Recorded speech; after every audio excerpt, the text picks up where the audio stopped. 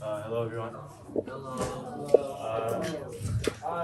For those of you who don't know me, my name is Michael. I'll be sharing my testimony today.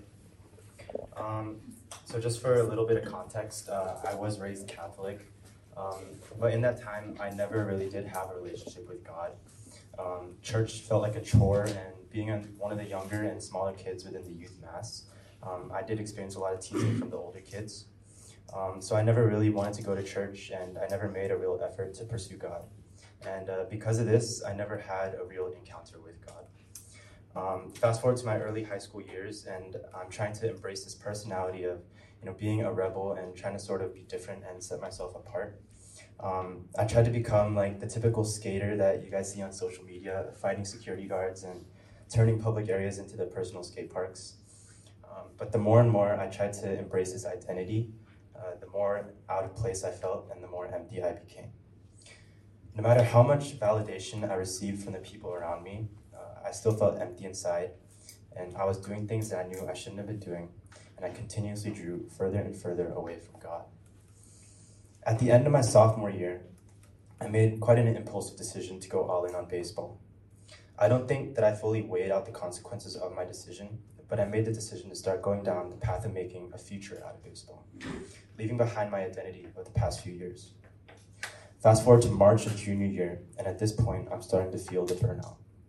Not a gradual burnout, but just a sudden feeling of being completely drained and having a total loss for the sport. And when the season started to come around, I began to feel myself sinking into an unwanted, obsessive state. I devoted so much of my time to baseball, and I didn't want to.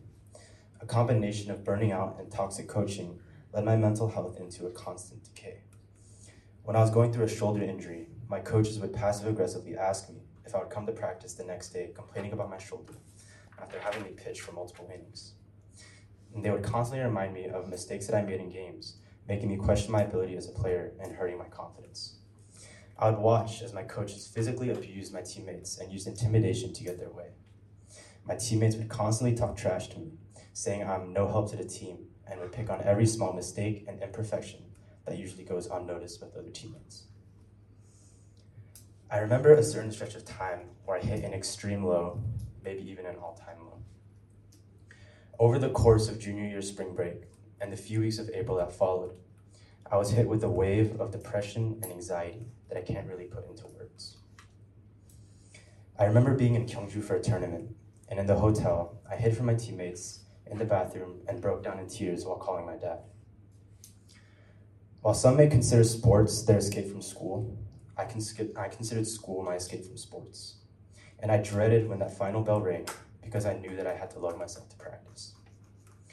And I remember one specific night, I got home from practice particularly late. And at this time, my coach was being pretty hard on me because I wasn't performing up to a desired standard. I wanted so badly to perform in front of my coaches to gain their approval.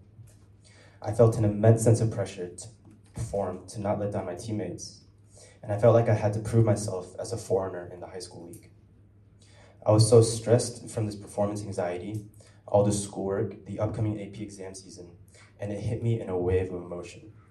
And that night, I sat alone in my dark room, and I cried and cried and cried and cried. I, a kid who was raised by his dad to always man up and not cry over anything, sat there and cried nonstop. And I prayed to God that night, asking him to give me a way out. This time, I wasn't praying to God to let me have a good game or to help me achieve this thing. But this time, I came to God in a broken state, and all my pity and tears. And I just pleaded to him to give me a way out of this environment. And although it wasn't a sudden revelation, although it wasn't a washing over of relief, God eventually did give me a way out. And looking back on that experience, a verse that comes to mind is Matthew chapter 11, verse 28. And it says, "Come to me, all you who are weary and burdened, and I'll give you rest."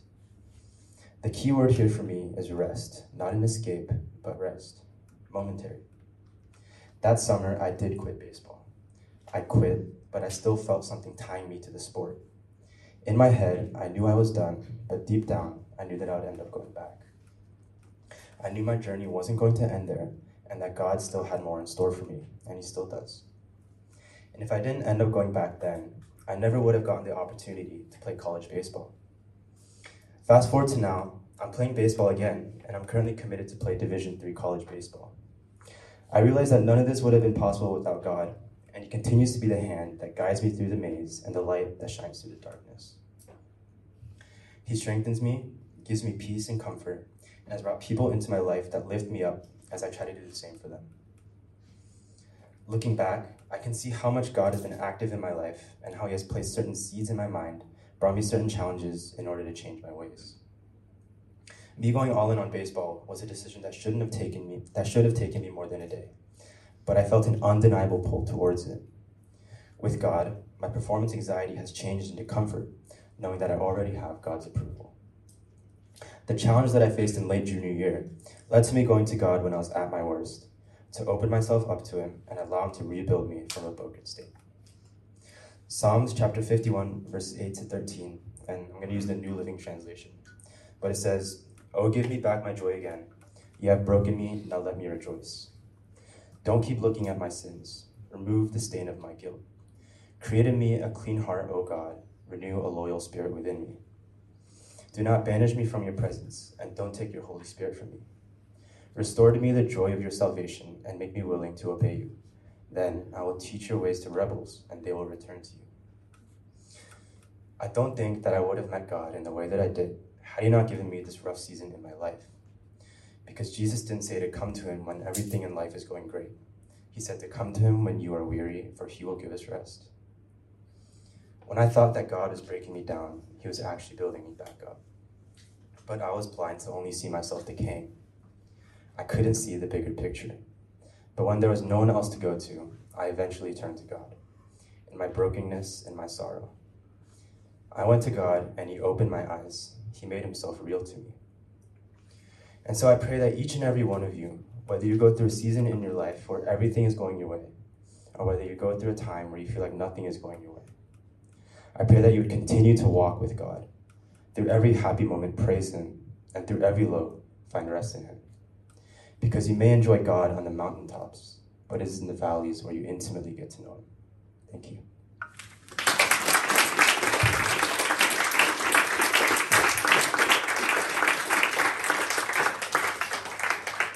And Michael has asked Suhoon to come up and pray for him, so Suhoon.